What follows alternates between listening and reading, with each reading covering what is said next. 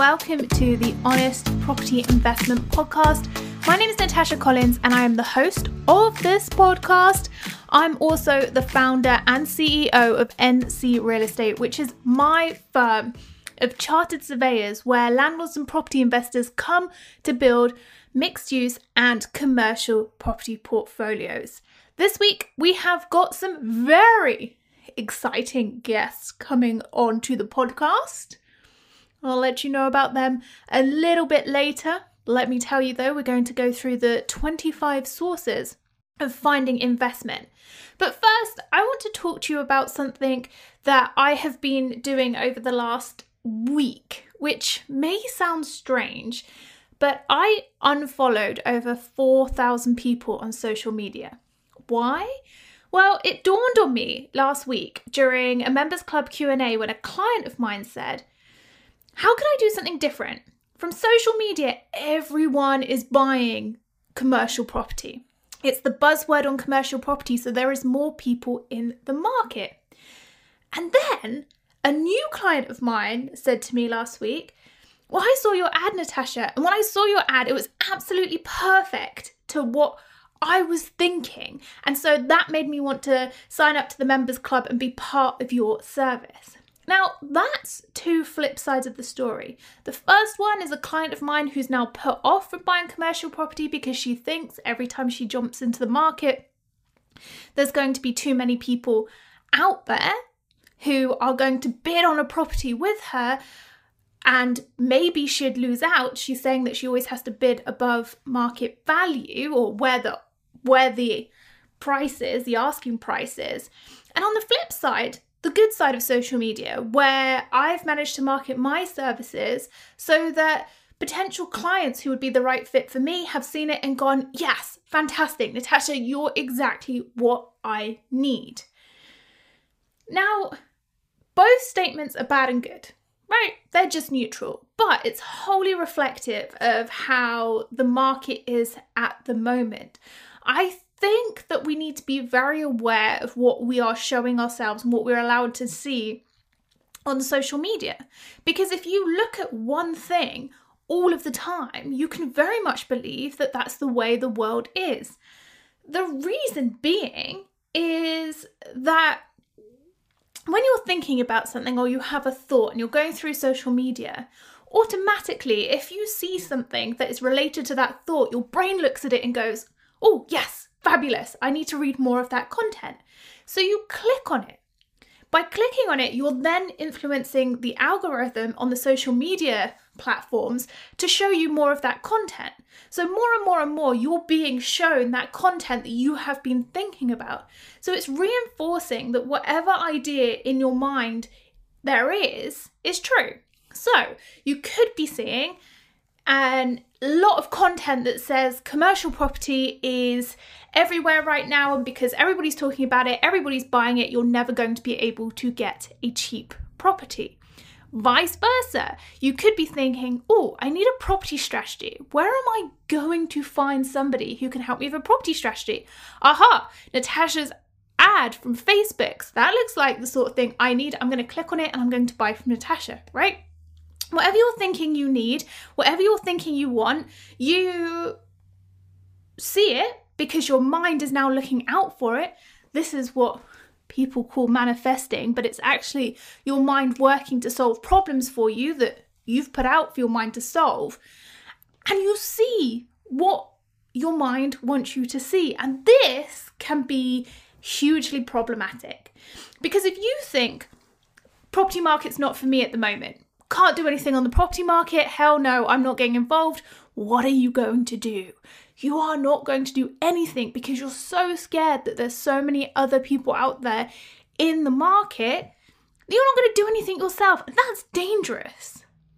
Because if you flip the switch and think in 10 years' time, what are you going to think to yourself when you're like, well, I didn't do anything for the last 10 years? Oh, I wish 10 years ago I should have started on whatever it was that I planned to do, right? And the only reason you formulated that decision, rather than focusing on actual numbers, stats, figures, is you've looked at social media and you thought, It's just reinforcing all of these beliefs that I have. I notice it in myself sometimes. On Instagram, I was following over 4,500 people. And that's just over the many years of me being on Instagram, finding people I like, clicking follow, finding more people I like, clicking follow, and that adds up. And after hearing from both my clients, my older client, my new client, I thought, yeah, social media really influences the way that we think about things. And if I want to grow my business and continue investing, I have to turn off what I don't like to see. All of that reinforcing different belief types or things that maybe is easy for me to accept. How easy is it for you to accept market's in a bad way right now? Okay, I'll just stop investing and I'll wait until the next time. That's easy, isn't it? Because the only way to fulfill that thought is by doing nothing. Whereas if you decide, actually, I am going to move forward and invest right now, that's a harder thought to have because it actually takes action to move you forward. And I always prefer to be the person who moves forward. Always, always, always. But I couldn't help think maybe my own social media following, the people that I follow, are also bringing me down in the same way. So I've refined it down to, at the moment, 197 people who honestly inspire me. That's from the property market, that's from the business world, that's from my friends, my family, the people who I honestly like to look at their content and it makes me want to open up my horizons. And that way, I know I'm moving forward and I'm not missing out of opportunities because I'm scared of what other people are saying. I really encourage you to look at what you're seeing on social media. Is it helping you move forward, or is it making you so scared that you don't want to do anything? And that is part of the mindset. So if you're looking at content that's making you think, I don't think I should be doing what I want to do right now, my advice to you is unfollow and go and actually look at some industry stats, industry figures, and make reasoned decisions based upon that. Don't ever forget that social media is someone's opinion. It's not always fact. Unless you know where their sources come from and they've done a lot of research. I mean, I have to do a lot of research too. Again, I'm part academic, so I do a lot of research. But I also encourage you to go out there and do your due diligence. You shouldn't ever just rely on someone else's due diligence because, again, it puts you in that mindset where you're not entirely sure. So go out, research the sources that you're looking at. If it doesn't fill you up, it doesn't make you want to move forward, unfollow. Simple as. Or if you don't want to unfollow, just push the mute button. That way, you are filling your feeds with content that helps you move forward, because that is the only way you're going to hit your goals.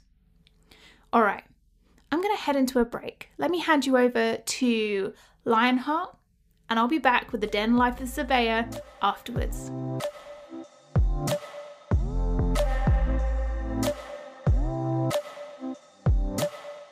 Lionheart is the RICS's own benevolent fund, a charity that supports members of the RICS and their partners. They were established in 1899, so they have over 120 years of experience of supporting the surveying profession. Lionheart is separate from the RICS and a totally independent organisation and registered charity. They help RICS professionals, the life partner of chartered surveyors, as well as APC candidates, and have also recently expanded their support to surveying apprentices and students. Now, you're probably wondering, how can they help? Well, they provide training in the form of free workshops and webinars, and they operate a helpline through which you can access different types of support. They have over 30 workshops and webinars and a range from financial well-being, career and personal development, APC and post-APC webinars. The helpline service is bespoke to each person who calls, as they try to offer a sort of package or service that suits your needs. Some of the services and support that we offer are professional counselling, coaching for a particular issue or challenge, legal advice, help returning to work or developing career after a period of not working, financial grants and general support. All of their services are free, and to find out more, please visit their website www.lionheart.org.uk.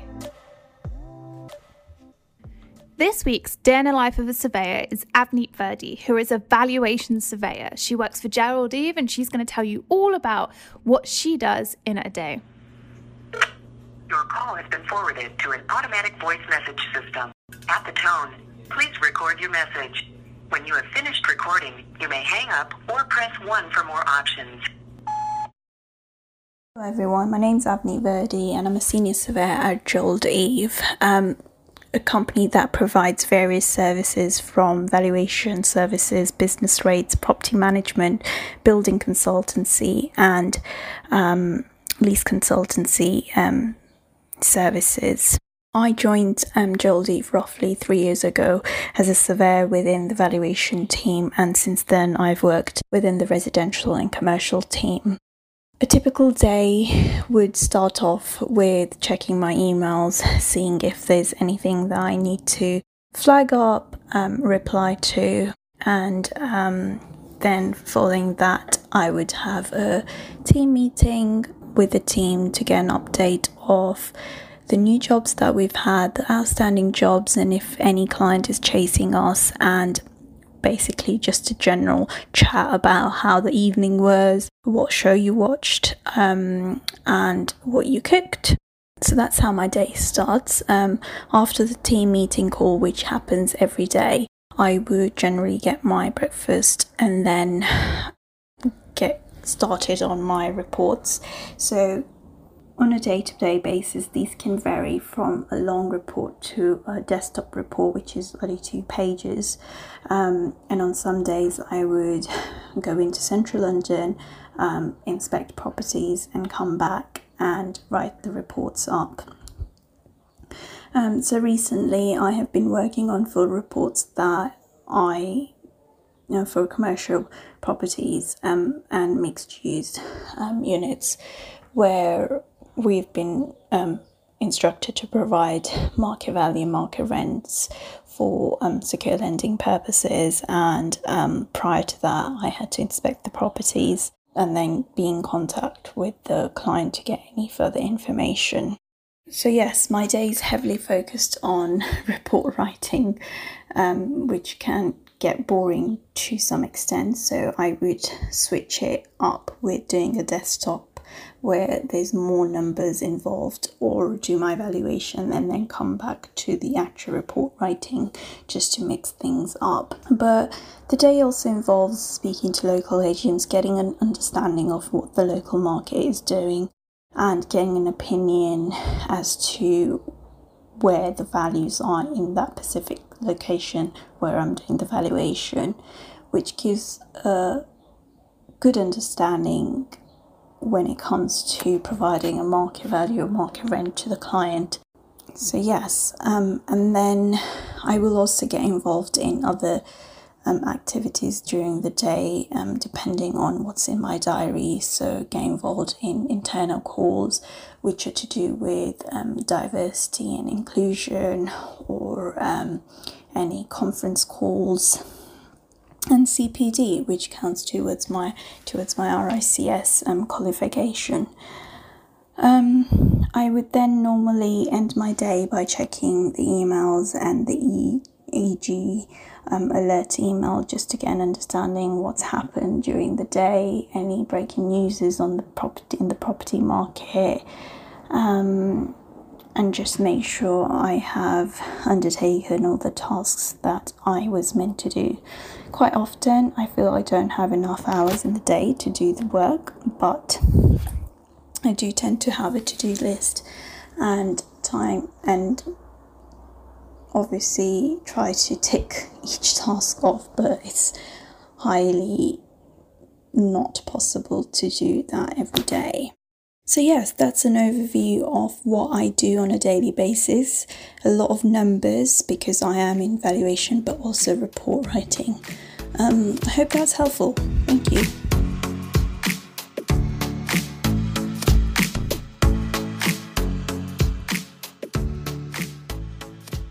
Okay, everybody, very excited today. I have got Daniel Wood from Momentum Property on the podcast. Hi, Daniel. Hi, thank you so much for having me. My pleasure.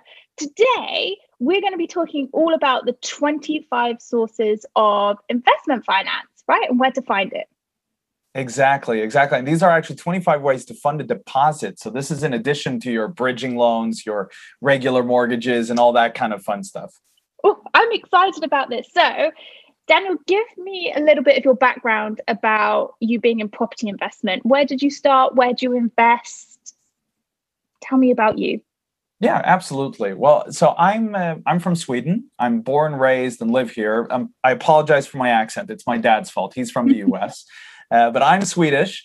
And me and my wife Gisela, we started our journey together, and it really came around when our oldest son was born.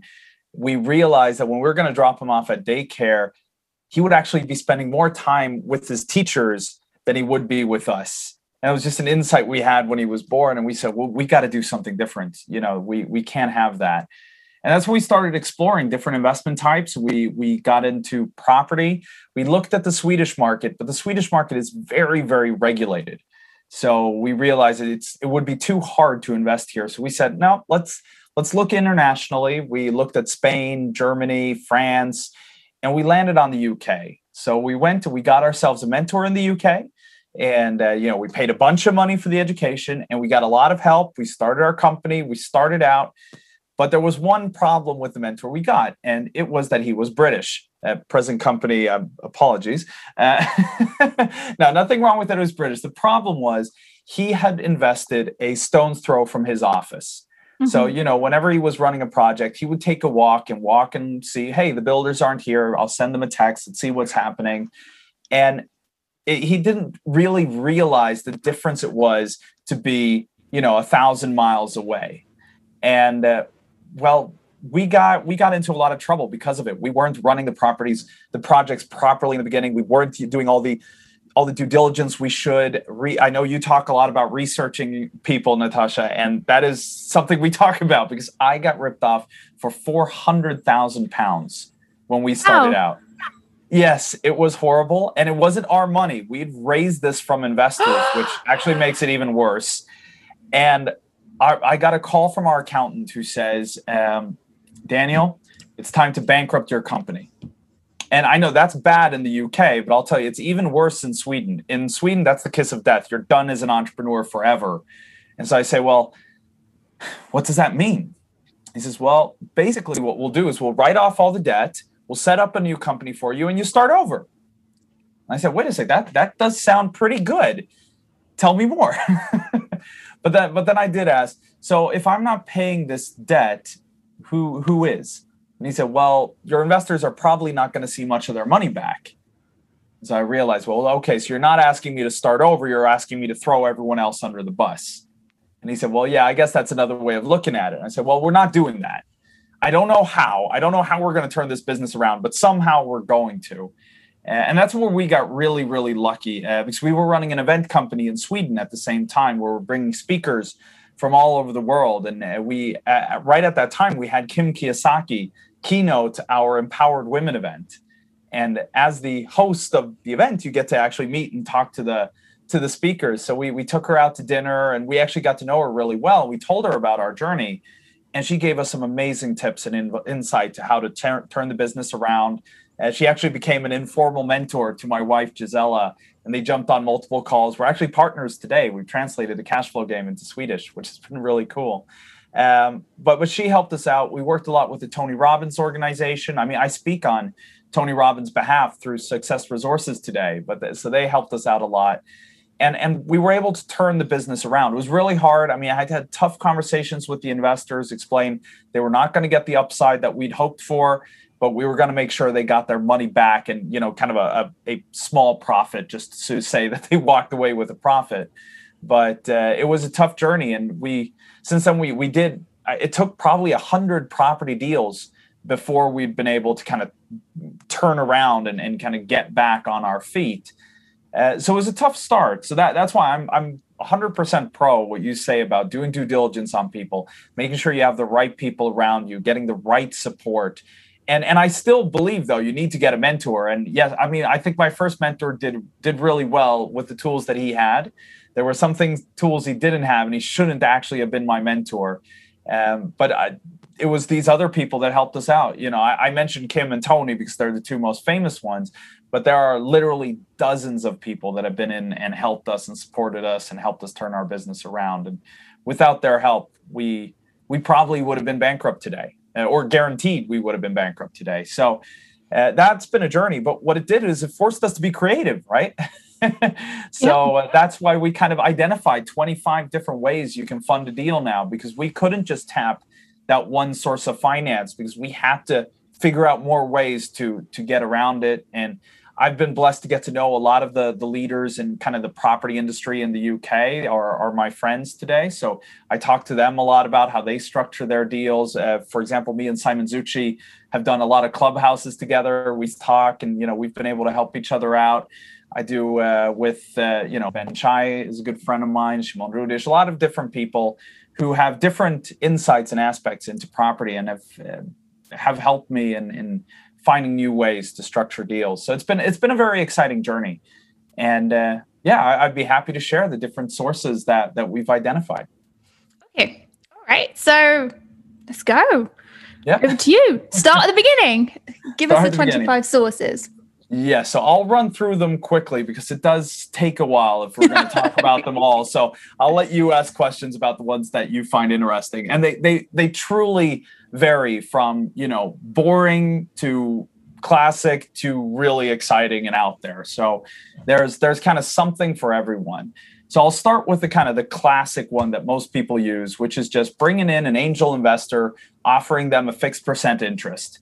That's a classic way of doing it. And I don't think a lot of people talk about you should bring on investors at a 10% interest. I think that is madness. That will kill your property company if anything goes wrong, because the whole thing about property investing is about the compound effect, right? We're getting the compound effect on our side.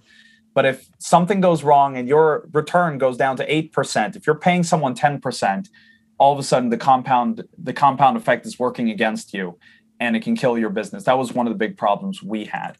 So be smart about that one. What Kim Kiyosaki recommended me to do was another concept that I'll share in a moment. But the second source that we use is joint ventures, basically where one party will bring the deal, the other party will bring the money, and you partner. So what I love doing is I love being the middle person there. So I'll get the deal from one contact, I'll get the money from another, and then I take a cut of the entire pie for just putting it together. So that's a very efficient way of doing it. And the third way, which happens to be Kim Kiyosaki's favorite, is a combination of the two, where you offer a low % fixed interest, and then you offer a % of the upside. So that, if something goes wrong, the investor walks away with a profit, but it would be very, very small. If the deal goes well, though, they can get very, very wealthy. So it's kind of a win-win for everyone, and it reduces your risk while increasing their upside. So that's Kim's favorite and one we've used successfully as well. So those are three kind of classic ways of going at it. But then there are other ways. You can do an equity raise, essentially create new shares in your company and sell that to investors, bring in on capital.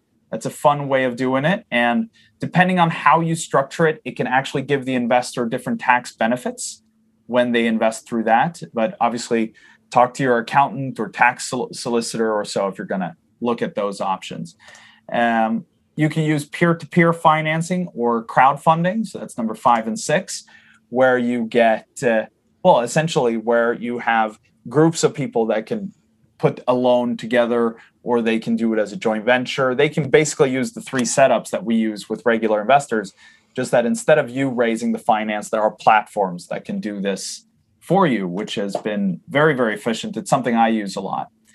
Now let's get into the first really creative one that I've been working on for a while myself, is that you can actually create a cryptocurrency. So you could create your own property-backed cryptocurrency and work with that. What do you say, Natasha? Would that be fun? Well, don't you have to have regulation to have your own cryptocurrency? What's the FCA say about it? Definitely. I mean, in all of these cases, you should always make sure to talk to, solicitors, accountants, tax advisors. Make sure you have have it done correctly. But there are companies that are specializing now on offering that entire package now, where they'll help you get FCA approved. They'll help you launch the cryptocurrency. They'll even help you market it to raise finance. So as long as you do it right, it can be brilliant. And so how does that work then? So you are offering people to buy your cryptocurrency, and what value does the cryptocurrency hold? Well, so there are lots of different ways of structuring it. I'm actually in the due diligence phase on a concept right now. So there are different types of cryptocurrencies. There are security tokens. There are asset-backed ones, but there are also ones that offer different kinds of discounts. And then there are others that are what's called stable coins that are kind of tied to a direct value. So there's so many different ways of doing it, and there are different ways to profit from a cryptocurrency. So one way of doing it could be essentially structuring it essentially like a bond, where like a loan, where they would buy a certain number of cryptocurrencies, and that allows them to, get a percentage return over time, where they would get commissions. You could also structure it as a fund, where they're a part of the pool of the investment. Or you could do it as a stable coin, where essentially you would have to have, if you raise 100,000 pounds, you have to own then 100,000 pounds worth of property. So it becomes tied, or it depends on how big the backing. A lot of these stable coins only have 50 to 70% backing. So you could do that. And then your profit would be that it's used in transactions, and you make a transaction fee as well as the rents. And you would offer back a percentage of that would go to the community for holding the coins. So there are a lot of creative ways of doing it, but as you say, you got to make sure you have the legal side correct, because that's one of the hard parts about raising finance. Is it is so easy to go wrong, and a lot of people skip that part of the lesson. And it's really, really important that you have the right advisors helping you with that. And so with using cryptocurrency, how do you sell that though? What platform would you put that on? And do you need to check what type of investor you're selling that to? Well, so it depends on your experience with it now. So there are different ways to go about it. You could do it as a private round, where you would only go to, certified high net worth or sophisticated investors, and you would essentially use the cryptocurrency instead of shares. And you use that. But another way of doing it is, in which if you're new to cryptocurrency, but you're excited to explore it, it's probably better to talk to one of the companies that specializes in the whole package. And one of the things they can do is they can help you do a proper, round and launch of the cryptocurrency, which can raise a lot of money in itself. So it all depends on what you're looking at and what process you're going through. Okay. And then I guess the benefit of that is that you can then trade cross country. Would that be the reason you would do it over raising money through shareholders? Well, now really, I would say the reason you use crypto is because it's just so trendy. I mean, you see now when new cryptocurrencies are created, people are literally throwing themselves at it, and they're throwing so much money into things that really they have no idea what it is. So if you're actually providing a quality product in that industry, I think that would be good for that industry to have that kind of a product come out. But also in a more egotistical sense, it's just very easy money, because people are just, it's a new cryptocurrency. Obviously, it's going to go to the moon. Let's throw our money in. So it's there's a bit of both. But I think if you're providing an actual quality product into that industry, I think that would be a benefit, which is why I'm not just keeping it to myself, even though I'm looking at a project like that. I think if more people create quality cryptocurrencies, that might help stabilize that crazy volatile market. And does it cost a lot to set up? Yes, it probably would cost you a certain amount, but you would be able to fund a lot of that through the actual launch itself. It's kind of like when you're setting up a fund, which is another one of the strategies, is you can actually get a lot of the costs associated with opening a regulated fund. You can actually draw that from the fund itself. Okay. So you don't necessarily have to spend the money, but it will cost the money. Right. Okay. Next. Yep. So yeah, like I said, that's a more creative one. We're going to go straight to a little boring one now, and that's your own capital. So if you have money, that's the easiest way to fund a property deal. But you can also use, you can take a home mortgage, you can mortgage your home. And you can use something called a cash advance, which means you can, if you have a credit card, technically you've been approved for a loan. You can actually pull that money out and use. Now, I want to say right away, whenever you're using anything that's based on you personally or your personal credit, be incredibly careful. I mean, if you're going to mortgage your home, if you're going to pull, and especially with a cash advance or the next one, which is a consumer mortgage, you're putting your credit on the line. So it's really, really important that you know what you're doing. Don't do that on your first deal. Make sure you know what you're doing before you use that type of a strategy.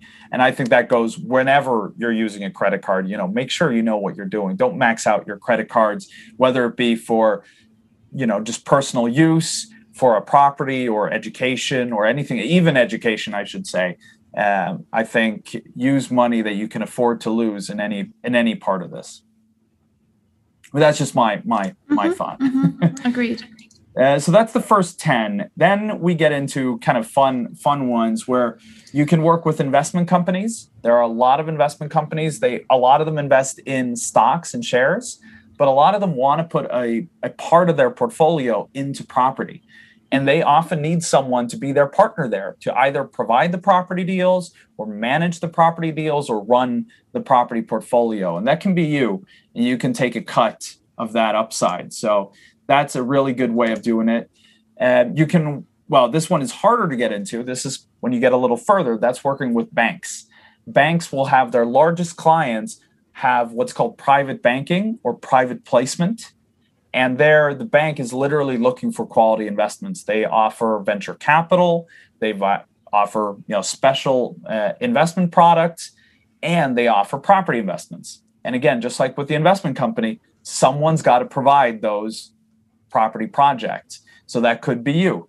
Now, it's not always easy to get in with a bank. So some of these ideas come a little further down the line. But there are a lot of banks out there. Some are larger, some are smaller. You might not get in with Lloyd's right away, but there are smaller banks that you could approach and maybe one day work with. The next level up, if you look at personal wealth, is called family offices. So if a individual or a family has at least 30 million pounds of assets or euros of assets, it varies a little bit, they can set up what's called a family office, which means they'll have a whole team of people that handle their finances. Often they provide concierge services and other services as well, but they'll handle their investments. One of the things family offices do, they have a very long-term investment approach generally. So they're looking for safe, stable returns over time. And they often look to property. And they often look to partner with people who know what they're doing in property. So I had a friend of mine who does a lot of work with family offices, and they reached out to him and they said, well, look, or they had a meeting and they said, look, our client is interested, but we want to start with a smaller sum. I hope that's okay. And he said, well, sure. How much is a smaller sum? He said, well, we thought we'd start with 5 million euros and then we'll go from there. So they play at a little slightly different level from the rest of us. When dipping your toes is 5 million and a big investment is a couple extra zeros onto that, that's the kind of a game that the family offices are playing. So if you get in with a family office, that might be enough for your entire investment career. And then there's also something. So now we're up to number 15. So we're getting close. Number 15 is bank placement. Basically, the bank invests a lot of their own money. That's a big part of what banks do. It's just like insurance companies. The big part of what they do is they want to invest, and they try to make profits from they get money from the government or from the central bank, and they lend it out to you, and then they get interest, and then they're investing that money. Any money that's in their accounts is being invested, and one of the sources they use is property. And again, someone has to provide those properties or run them. So that could be you. Next, it could be funds, pension funds, real estate funds. Same situation there. They love property and they need to put the money into there. We already mentioned the next one. You could set up your own fund. So that's one as well. And there are people that work as specialists in helping to raise money for funds or for cryptocurrencies, as we talked about. We also shortly mentioned a bond. We've actually done that for, me and Gisela were the founding investors of a golf resort in South Wales. And we've recently done a bond issue on that resort project. So we've created a £5 million bond. And so essentially that's a loan. You just put it on the open market. So it's on the bond market. Think of it as the stock market. And people can invest into it. So instead of me having to call up individual investors and say, hey, do you want to borrow us money? We put it on the market and then people can invest. So it does take that that entity we have is an FCA regulated entity, which is required for us to be able to create that bond. So everything depends on what level you're playing at there. The next thing you could do is work with companies, actually. And do we have time for a short story about this? Because this is a bit of a fun story. Yeah, go for it. All right, cool. So number 19 here is company loans. And so when I was 14, 15 years old, I got my second job, but it was my first job that I really was working at. And my job was to call people in their house. I was a telephone sales rep. I was one of those horrible people. But what I was calling people to do was I was actually inviting them to come to seminars on investing. So I've kind of come full circle since, but I was calling individuals and it turned out that 15-year-old me was pretty good at it. And so I got promoted to start calling companies. And so here I was a 15-year-old kid, and I was calling CEOs and CFOs of publicly listed companies in Sweden. And I was basically saying, hi, my name is Daniel Wood. I work for this company. And I suspect you're mismanaging your cash account. A cocky little brat, but this was the script I'd been given. And basically what it turned out and what I learned while doing this job was the CEO doesn't have his eye generally on the cash account. They're focusing on the team, the growth, the P&L, and building the company. So they've delegated this to the CFO. But with publicly listed companies, the CFO, the finance manager, the chief finance officer is always having to prepare the next quarterly report. So the money that's sitting there in the account often doesn't really get dealt with. And what happens is a portion of that goes reinvested into the business. That's the part the CEO cares about. A part of it gets paid out into dividends, which is the part the CFO cares about. But a part of it just sits there and starts accumulating on the balance sheet. And no one really does anything with it. Yes, it might be put in, into a short-term bond or a short-term low savings. But what I was doing was I was inviting these companies to come to this. This was a fund company in Sweden where they would present different investment options that they could use this cash account and put that into. And that is actually something we can do today. I mean, if I could, at 15 years old, create interest with publicly listed companies, I'm sure anyone who's smart enough to be listening to this podcast could call up companies in their area and say, hey, are you actually managing the funds in your company account? Are you actually getting a benefit from that?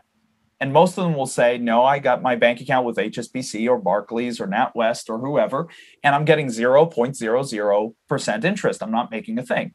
And you say, well, look, I can create different investment products for you where you can be with me for a short or a long-term time, and we can actually make your cash account profitable.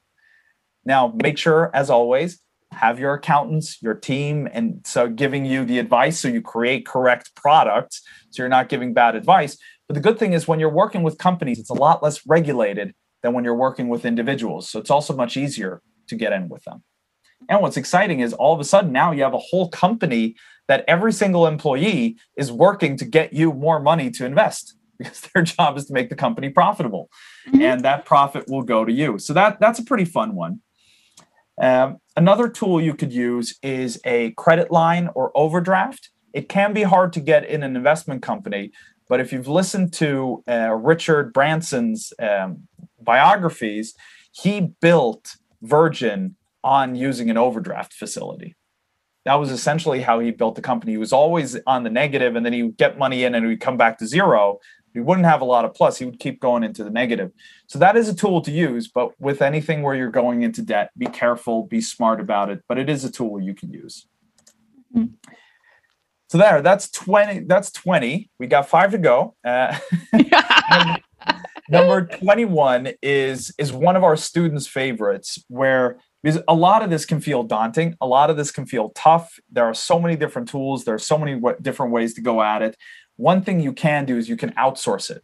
There are literally people who work as professional money sourcers. We mentioned that with ICOs. We mentioned that with funds. But there are people who work specifically with raising finance. You can often find them on LinkedIn, but you got to do your due diligence, because there are money sourcers and there are money sourcers, and that there is a difference. So make sure you're actually working with reputable firms or reputable companies. But there are people that work with high net worth individuals from all over the world, and they're desperately looking for things for them to invest in. Mm-hmm. And by partnering with them, you can get someone else to do all this work with raising finance for you. There are also consultants that can help you with if you should create a bond issue, if you should create a fund, and can help you and advise you. Obviously, they'll charge you a retainer, but if they know what they're doing, it can be worth it. Mm-hmm. When you get to the next phase, when you get big enough, you could actually do an IPO. So that can be a great way to raise money, to do an initial public offering, put your company on the stock market. That can help you raise a massive amount of money, but you got to have gotten to a point first. You can get a grant. So that's a simple one. You can get grants to help you with your project from the local council. And then you can use a company loan. So for example, I have my accounts in my company with HSBC, and they'll actually allow me, if I want to take a second charge on my properties, where they'll help me release more. But they can also give me a completely unsecured loan, which we've used in at times, an unsecured loan in that company that just allows us to get cash if we need to push a project over the line. So that is it's a tool available, but again, use it smartly. And finally, the last one is a bit of a double. It is foundations. So you could potentially set up a foundation of your own that, for example, is aimed at helping homeless people get somewhere to live, which essentially means you could buy property, put it into social housing in that foundation, and you could raise money to it, and it would go to a good cause. That wouldn't benefit you that much personally, but it would allow you to build your experience, build your brand. And obviously you could pull a salary for doing it, but don't go excessive, because then you miss the whole point of doing good through a foundation. But the other part of foundations is that foundations raise massive amounts of money. And most of them don't want to give away all that money at once, because they want to be long-term. They want to be able to continue. One example would be, think of the Nobel Prize. The Nobel Prize is the Nobel Prize Foundation. What they do is they invest their money, and then a portion of the profits from their investment is what is given out as the Nobel Prize. And so when the Nobel Prize was created, it wasn't a lot of money. I think it was like $10,000 at the start. Now it's up to $1 million and even more when you give it out per prize. So you can imagine how much money they've invested to be able to make enough profit to give out 1 million to each prize winner. And I believe last year was even more. So you could talk to them, because, well, maybe not the Nobel Prize Committee, but there are literally thousands and thousands and thousands of foundations in every country all over the world. And they, just like regular companies, have a cash account that needs to be invested. And again, why shouldn't that be you? So that is a tool. So that was number 25. So those are our sources that we've identified. I'm sure the creative listeners here of your show can come up with more, but those are the ones we look at, use, and study. Okay, so let me ask you then, out of all of those 25, which are regulated and which aren't? What? Oh, all right. Where do you need to be a regulated firm, and where don't you need to be a regulated firm? Well, as a general, everything depends on your size. So if you become big enough, all of them need you to be regulated. So, for example, just take the look at the first one, bringing on an angel investor. There are gray zones here. I've spoken to FCA consultants about this, like how are you allowed to raise? And no one seems to have a fix, like this is where it's unregulated, here's where it's regulated. Essentially, if you're raising money from friends and acquaintances and family, then you're kind of good to go. You can raise. But as soon as you start doing more public raises and going out, you have to be regulated.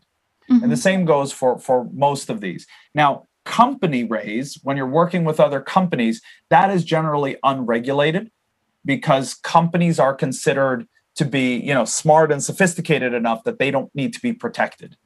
The same thing is if you're working with high net worth or sophisticated investors, you can do more with them than you can with regular individuals because they are considered smarter investors and they can take their own responsibility.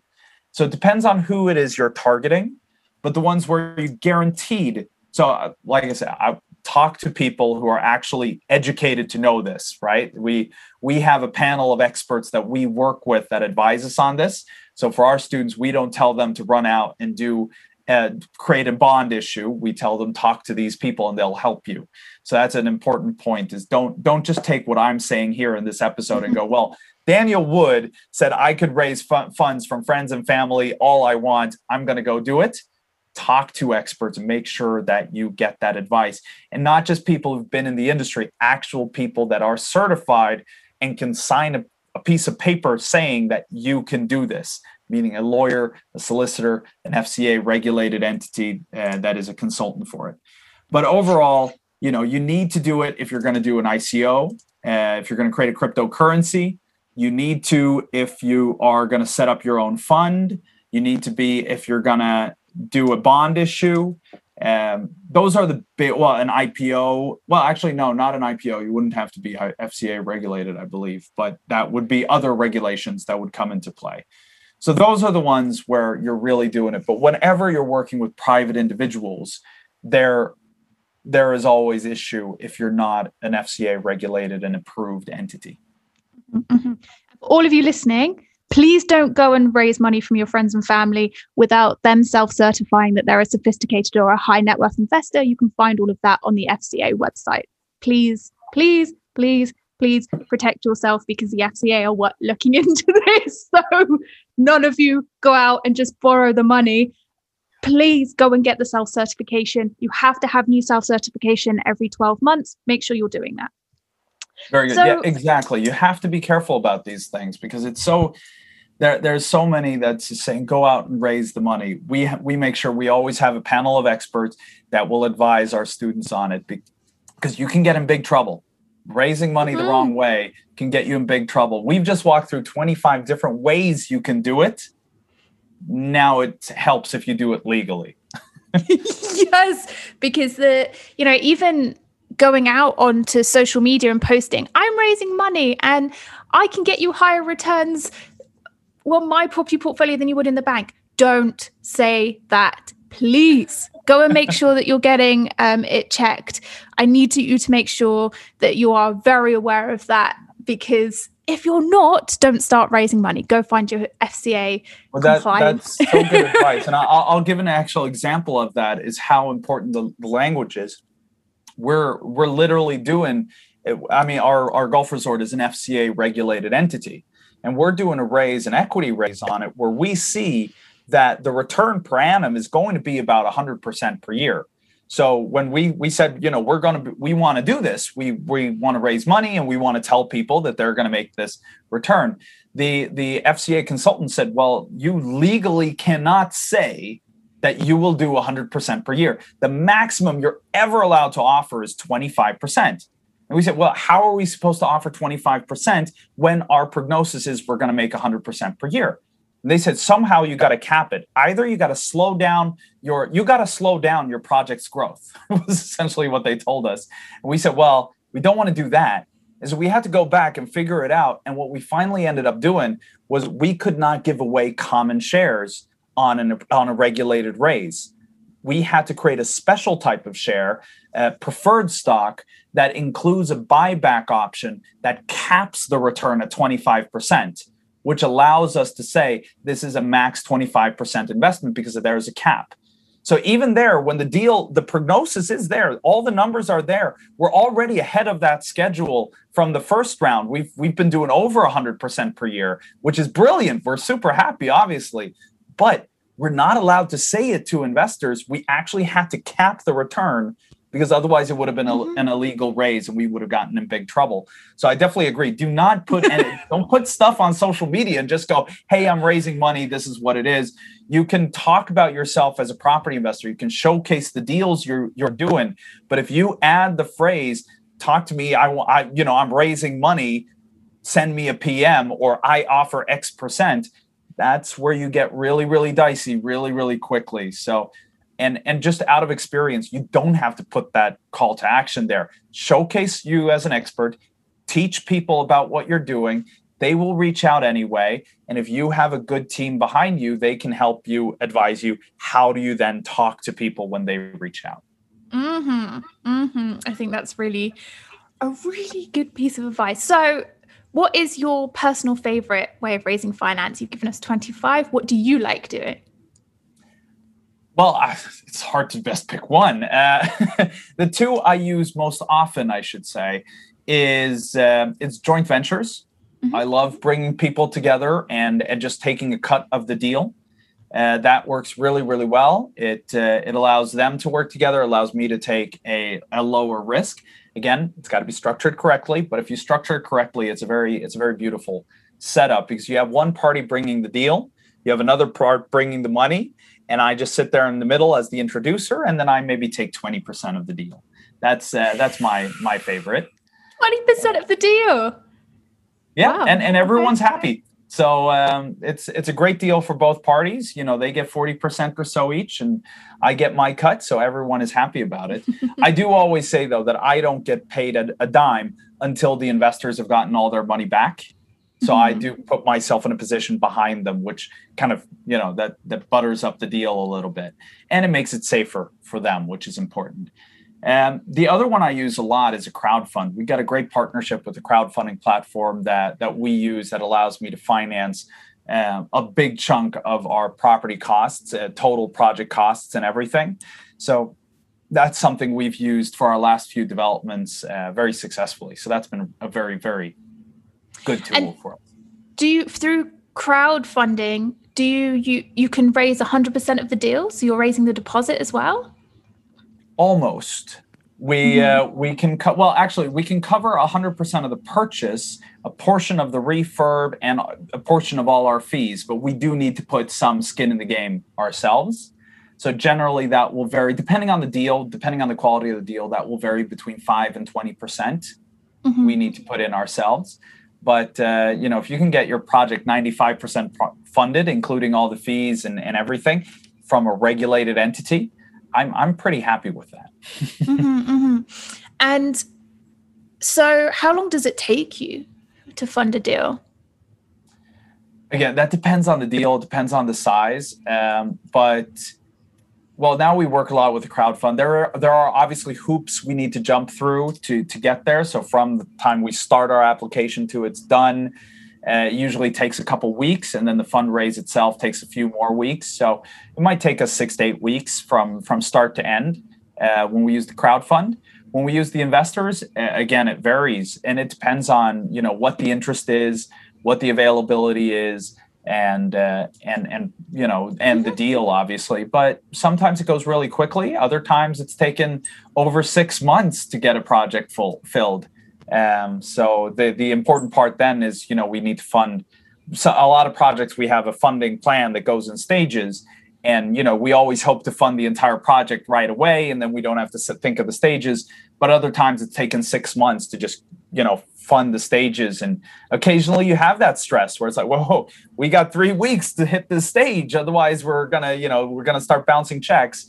And that's where it's good to have an alternative plan, an alternative source of funds, so that so that I can kind of cover that shortfall if we are. So you always got to think through your projects, structure them right, and make sure you don't get in trouble. How have you found it with the cost of construction going up over the last couple of months, and there being such a tough demand for supplies, wood, plaster? Have you had to factor that into your developments? Yeah, we have.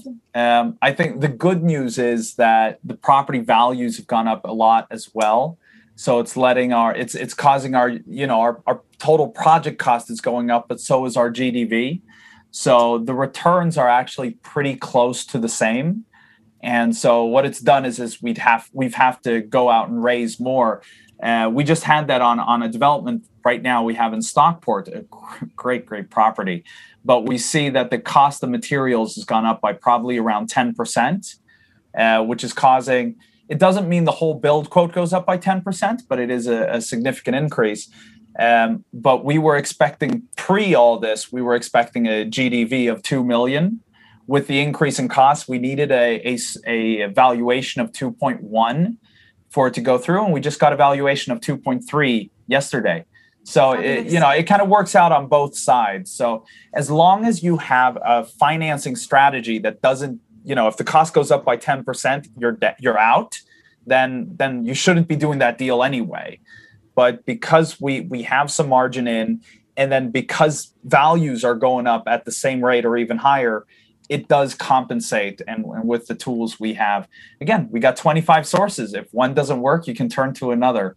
Mm-hmm. and help make up the shortfall. So, one project, we could use the crowdfund and cover 80% of the deal. And then we might use a joint venture investor or a partner investor to come in and cover the rest. That's another, we have a lot of different tools to work with.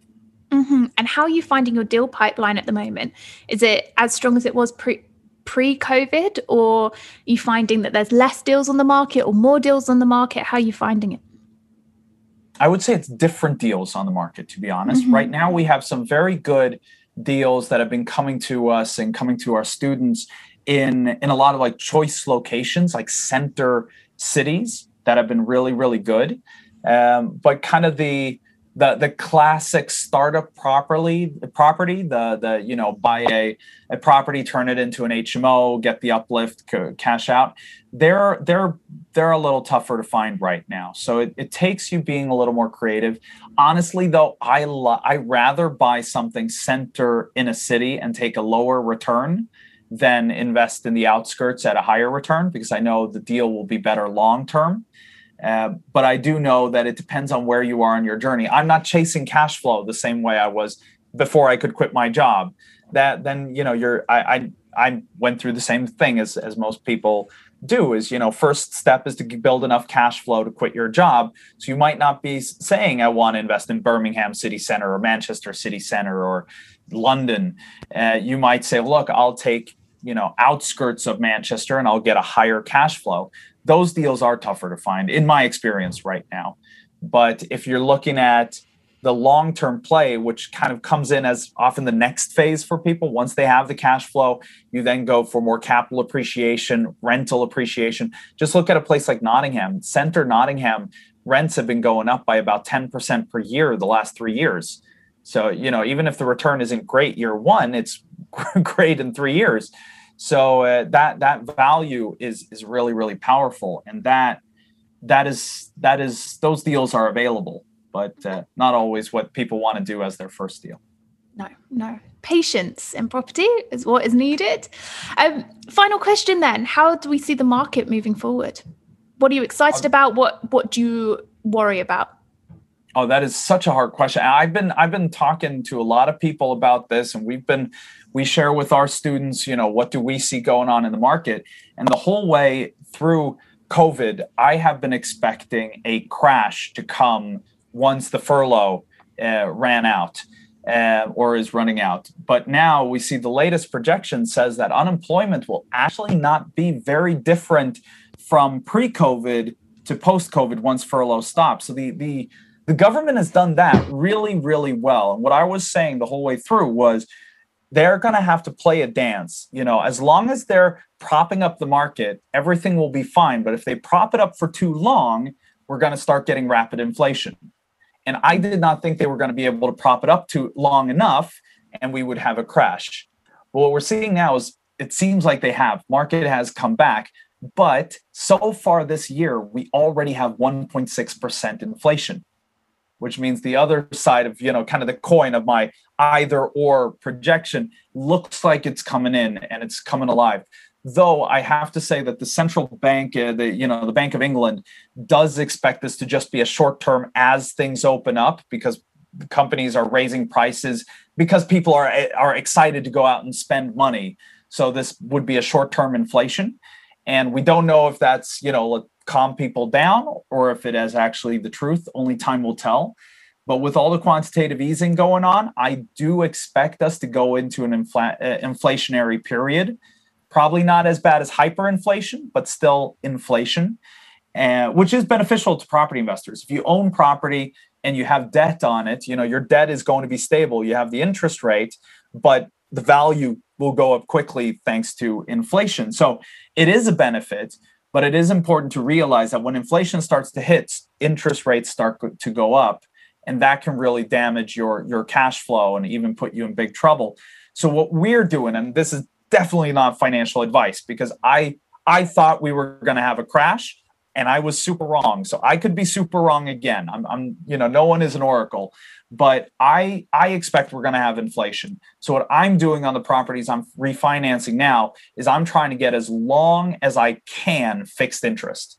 Mm-hmm. Right now we're refinancing an 11-bed HMO in Prenton. We were offered variable rate, a 2-year loan or a 5-year loan or fixed interest. And we said, look, we're taking 5 years. The interest rate is higher, but we're taking 5 years because within the 5 years, we expect interest to go up. Again, we could be wrong, but honestly, I don't see interest going down much more than it is now. It can't. Well, there are parts of the world where we're already at minus, right? We're at minus like 0.25. And once they hit that, honestly, we don't know what the future holds. They've crossed that impossible barrier. They could keep going down. And I don't know how an economy with big negative interest would look, but governments can print money as much as they want. So we honestly don't know what's going to happen. But I don't think that's going to happen. But I don't dare make a prognosis anymore. So I would say, acquire property. That's great. That's an inflationary protection. Make sure, though, there could still be a crash. So make sure if values go down by 20%, that doesn't send you to bankruptcy. And make sure to cover yourself for interest. I'm tying it up as long as I can. Now, this sounds like very contradictory advice. And I listened to a talk from Robert Kiyosaki years ago, just as we were starting out. And he said, most investors treat investing as the flip of a coin, meaning either they're right or they're wrong. Meaning, either there's inflation and I'm playing that way, but if there comes a crash, I'm out. Or I'm betting on a crash. If it goes up, then I'm out. What he said is no, what they forget is that a coin can stand on 3 sides. It can stand upright as well. And our job is to stand on the top of that coin.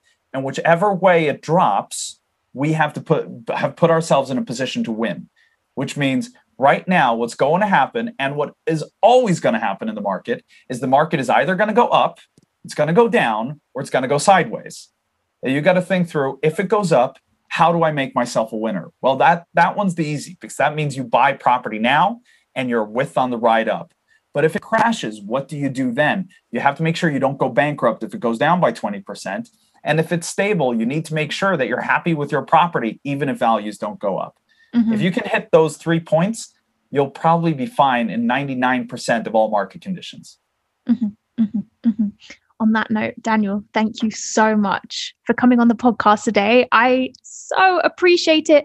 For everybody who wants to find out more about Daniel, I am going to put the link to Daniel's website below, which will have all of his contact details, all of the ways you can find him on social media, his YouTube channel. Go follow him. If this has really inspired you, definitely go and have a look at everything he's got to offer. Daniel, thank you so much. I really appreciate it. Thank you so much. And I appreciate everyone listening. Thank you so much for taking the time. Thank you. And for all of you who are listening, if you've loved this podcast, don't forget to rate and review, and also click the subscribe button, because you will get a new podcast episode into your feed wherever you listen, because this is across all platforms every Tuesday morning. Thank you for listening. I cannot wait to catch up with you again soon.